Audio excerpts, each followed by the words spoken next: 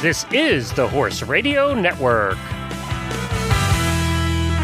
This is episode 1092 of Horse Tip Daily, your almost everyday morsel of entertaining, helpful hints for horse folks, brought to you today by Kentucky Performance Products.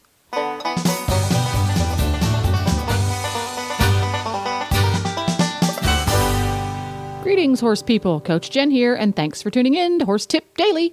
Today's tip is an excerpt from the Horses in the Morning show's Horse Health segment. Farrier Steve Kraus from Cornell University covers the history, advantages, and disadvantages of that ubiquitous horseshoe traction product known to you and I as Borium. And he also weighs in on whether or not barefoot is better in regards to traction. And we'll get right to our tip after this important message from Kentucky Performance Products. This Nutrition Minute is brought to you by Kentucky Performance Products, the company that simplifies your search for research-proven nutritional supplements at kppusa.com.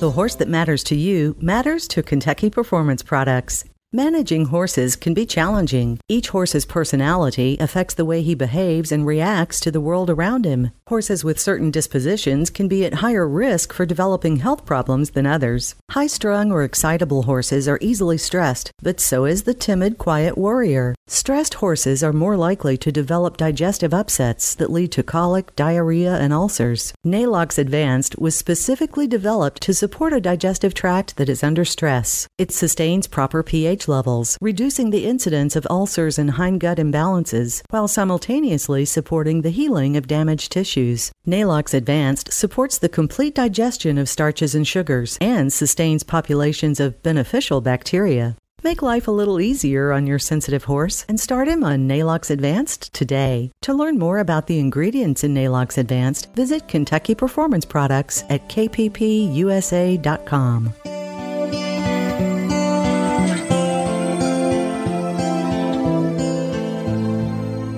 Fantastic. Well, we talked to him just a little while ago. Steve Kraus, he's the head of Farrier Services at the Department of Clinical Sciences at Cornell University.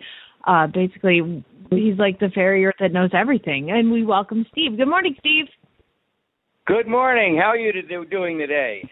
You must like an intro like that. The farrier who knows everything. Yeah, right. That perked me up. Actually, I don't know everything. No, I know a few. I know a few things about a lot of things. Let's put it that way. I'm with you. I know a little bit about a lot of stuff. Well, Steve, you work at Cornell University in the College of Veterinary Medicine, so you're one of the farriers that actually can work with a vet, so that's nice to have. Now, we talked last week, and we were going to build a little bit more on the discussion and traction, and we just talked to a listener that's going to be driving her horse on roads in a carriage company, so this kind of actually fits with what we were just talking about. Now, talk to me a little bit about what my options are for traction. Okay, so originally, I started talking about use of heel caulk on shoes, which was... Again, we've been shoeing horses a couple thousand years and didn't have any modern materials, so they decided to turn the end of the shoe down. The shoe, of course, had to be a longer shoe to turn that projection down to give the horse some traction. And that was done for cavalry purposes, for farming purposes, and so on.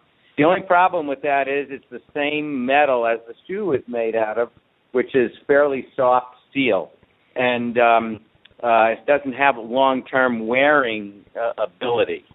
So, and in fact, there was a time when most of the shoes that you bought, back in the 1900s, had a long heel, not a finished heel, so that you can make these projections we call heel caulks. And so as time went on, the idea of putting something harder on there came about, and that came about actually as a product from the oil well drilling industry. And so the term borium is tungsten carbide particles that are welded onto parts of the shoe in various forms to provide not only traction but long-term wear. And so borium comes from boring holes into the ground. So that's a trade name. So it's actually capital B, and it's not barium. Barium is an element. Borium is tungsten carbide.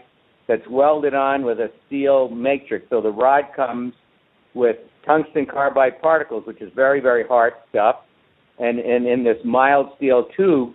So you weld it on with an oxyacetylene torch, and you have to actually, make a molten area on the shoe, and then you weld some of this particles in place, and you can build up studs. You can wash an area. You do however creative you are. You can do it with the Borium rod. So Borium is a trademark name. Interesting. So how common is Borium, and maybe where you are, and then what is its use? So Borium was quite common when back in the after World War II, 50s and 60s, when it really became popular to give traction and wear on shoes for people that are trail riding alongside roads, crossing roads, and in certain parts of the country. In order to get business, when I first started shoeing about 50 years ago, you had to be able to apply Borium because a lot of people wanted it. They wanted Borium equals safety on slippery ice, snow, roads, and so on. And I can't emphasize enough, it's Borium with an O, not barium. Right. And we use it in the small term, just like Kleenex. We refer to Kleenex as something to blow your nose in, but it's a trademark name. You can't call other tissue Kleenex from another manufacturer. It's the same thing with Borium. So the Studi company makes oil well drill bits and parts, hard facing for earth moving and so on, and they produce Borium with a capital B, and now we refer to other products as Borium with a small b. So then, as time went on for driving on the roads, the Amish especially noticed that the Borium particles, even though they're very hard, would shed off. They wouldn't wear away, they would actually fracture away. And so somebody came up with the idea of using tungsten carbide particles with what's called a brazing matrix, which is tougher. It's softer, but it's tough. It holds the particle in place, and that's called drill tex. And drill tex commonly, you see it mostly on Amish horses and draft horses, but is becoming increasingly more popular for horses on pavement. And you can do the same thing with drill tex as you can with Borium, and you can build up a stud or several studs. You can wash it across the area, and these are usually larger, chunky particles of tungsten carbide, which have tremendous gripping properties to keep a driving horse especially safe, and it outlasts Borium really well. Let me get this straight. So an Amish person cannot use a telephone, but they can have some sort of technical tungsten carbide Borium thing on their horse's shoe.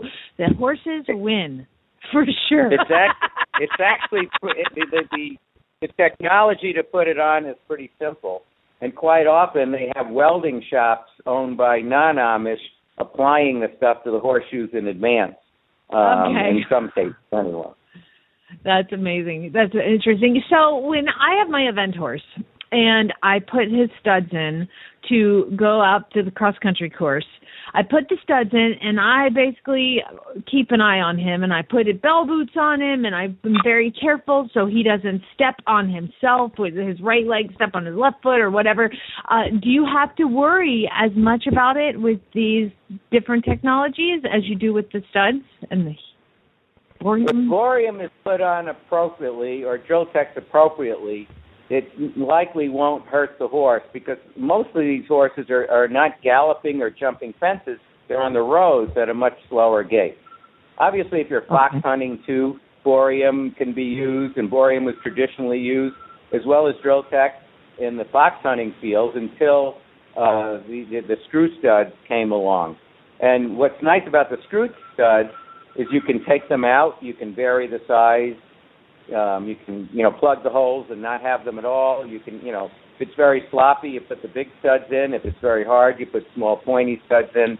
So again, that's more modern technology, actually, because you have to drill and tap the holes, and the screw studs are available now that, fit in these holes. So again, everything is according to what the horse needs. But traction equals safety, especially if you're moving at speed. So I have heard from people, and it does not mean that I subscribe to this at all, that barefoot horses have more traction than shod horses. Is that true? I would say that's only partially true. It depends upon the terrain, depends upon the horse, but I've seen many instances where barefoot horses do not have as much traction as a properly shod horse. I mean, think about it. If a horse is shod with the proper traction on slippery ground, moving at speed, going cross country, he's going to be a lot safer than a horse that has no traction. And yet, personally, polo fields are relatively soft, and we have some friends that would come and play polo with us and that are barefoot, and maybe it works okay where they're from, but when they come to our field and it had a little bit of rain, they can't turn fast enough, they slip and slide on their turns, they can't stop as fast, so they're not as competitive. So just because they can do it doesn't make them as competitive. And would you want to ride your horse cross-country or go fox hunting barefoot on a slippery, muddy day? I doubt it. Hell no. That's what I'm going to say when some person who says, well, it's not natural to put shoes on a horse.